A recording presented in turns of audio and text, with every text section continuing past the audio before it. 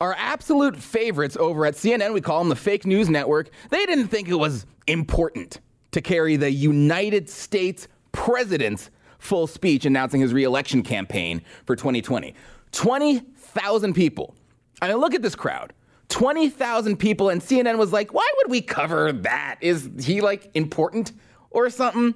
Didn't find it necessary. After all, they had a real important story to cover. This was far more important. She's been reluctant to jump on the impeachment train, but Professor Katie Porter says she can no longer stay silent. She's here to make the case and be tested. That's what was running on CNN during the Trump campaign announcement. Who is she? Breaking news. A nobody from nowhere has nothing to say. Katie, what's her name? Katie Porter? Really? She is more important than your president, CNN? Earth to CNN. Your president is speaking. Where is your respect? Can you at least try to be a news network for once? This is why you guys are the 14th most watched name in news. No one likes being lied to, and I feel bad. I do. I feel bad for your viewers, both of them, who watch and are like, yeah, I'm getting the truth here at CNN. Yeah, true garbage is what you're getting.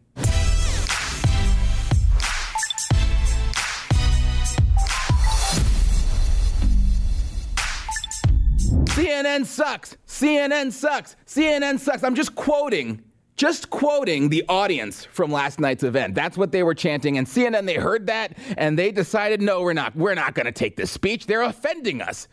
You know, this is exactly how Trump wins again. It happens all over again with CNN deciding, we don't like hearing Americans' disdain for our unfair coverage. We're going to put our fingers in our ears, la, la, la, la, la, la, la, and continue selling the same lies we've always done and to do absolutely nothing to understand why these people think we suck so much. And that's what you saw happening. Get ready, folks. First, however, quickly want to tell you about our sponsor, who is Home Title Lock. One of the largest real estate title companies suffered a breach of nearly 900 million homeowners' files.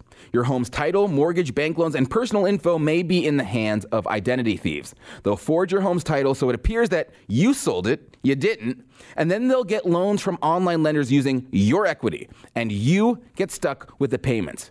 No identity theft program, no insurance covers you. Home Title Lock does. The first 30 days after a breach are crucial. So what they're doing is they're giving you 30 days of protection for free. Go to HomeTitleLock.com for 30 days of free title and mortgage fraud protection. HomeTitleLock.com. Home Title Lock, it puts a virtual barrier around your home's online title to keep the thieves away. There's no obligation, and it is great service. So register your address now to verify you're not already a victim and get 30 days of free protection. Go to HomeTitleLock.com. That's HomeTitleLock.com. Guys, $25 million Trump raised in a day. $25 million. And CNN want to ignore this campaign. What do they think is going to happen? Do they not learn from their past mistakes? Because, I mean, we all know what the definition of insanity is, and it looks like CNN is flat out insane. Trump campaign rakes in stunning $25 million in a single day for re-election launch. Now, remember, it was a big deal, I think, when Beto got like $7 million. $25 million. And CNN ignores this. Folks, we're going to have 2016 all over again, and quite honestly, I can't wait. Now, the speech itself, overall, thought it was a good speech, very well written. It had a number of memorable lines like this. Together, we're breaking the most sacred rule in Washington politics. We are keeping our promises to the American people. Because my only special interest is you. Since the very first day I walked through the doors of the White House, I have never forgotten who sent me there. You did. I can promise you that I will never, ever let you down. I won't. Crowd goes wild. Like I said, very well written. Lots of generic applause lines, which is fine. That's fine. It's a campaign speech, and that's what they are. They're supposed to be inspirational. Here's my observation. This was a very different speech from his initial campaign speech for 2016. When Mexico sends its people, they're not sending their best.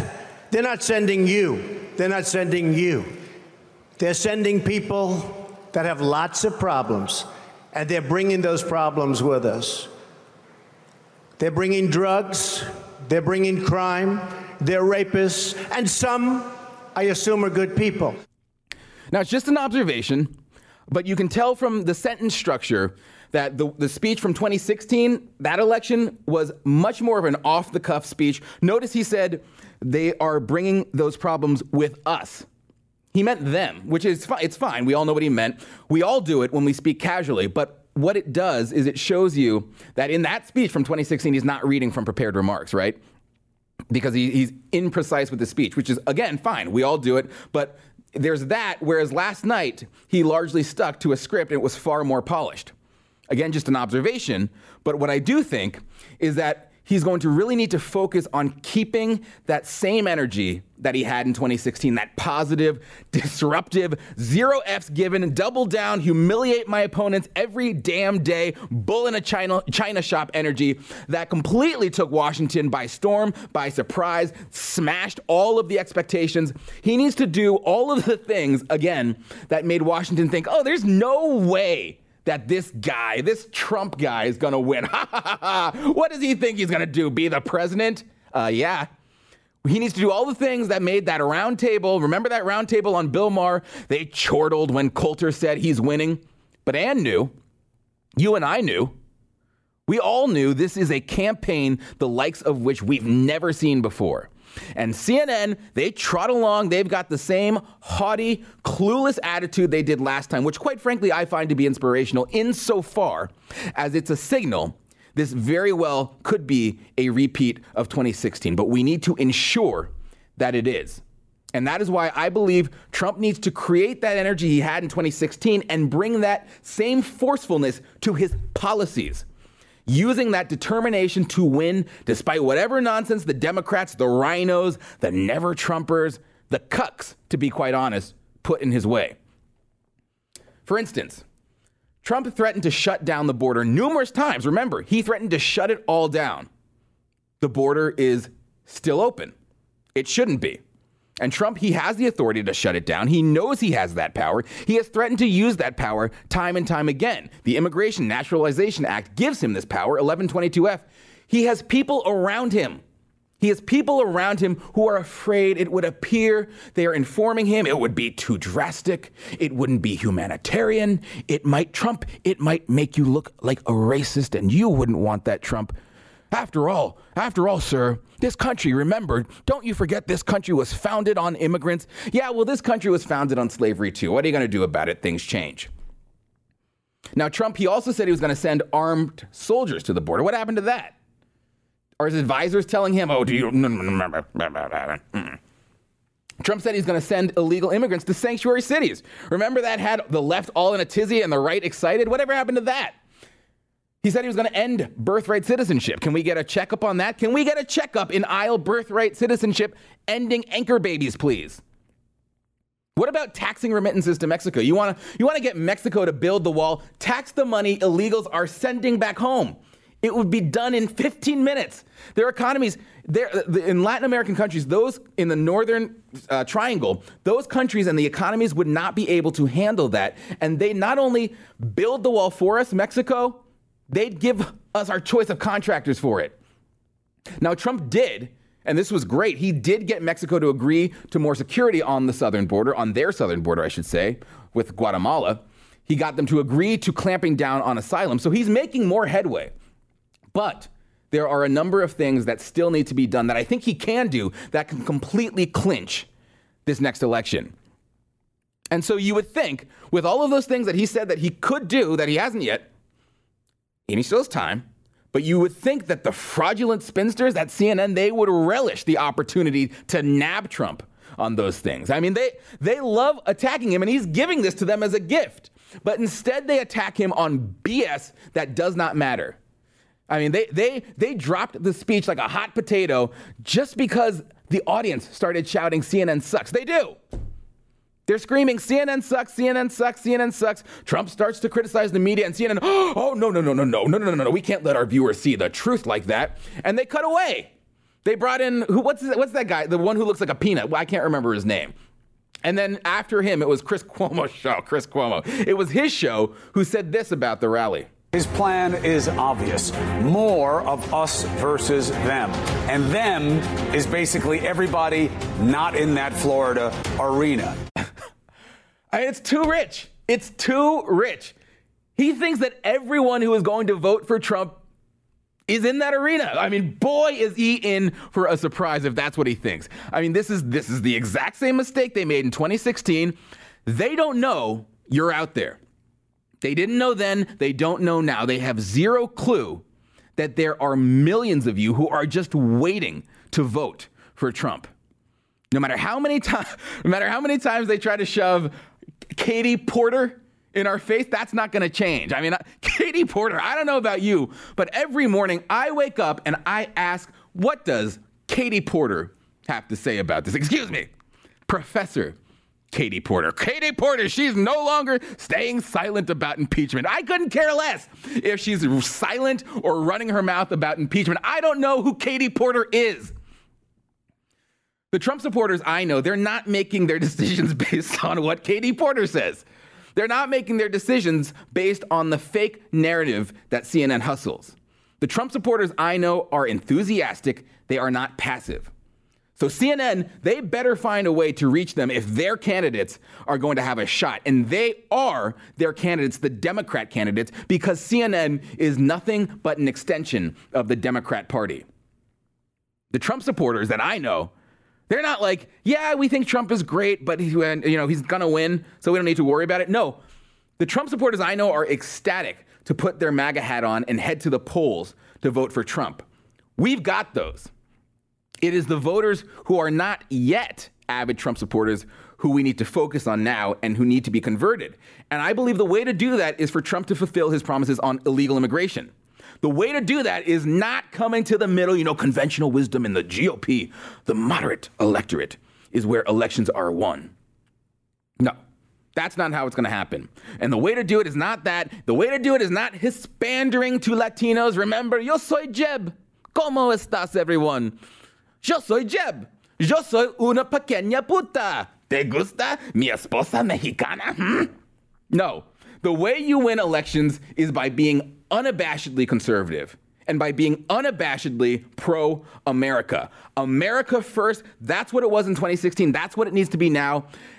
Trump needs to do what he so artfully did when he ran on closing the border. That was his announcement, and I believe that's what got him the nomination and then subsequently the election in 2016. Immigration.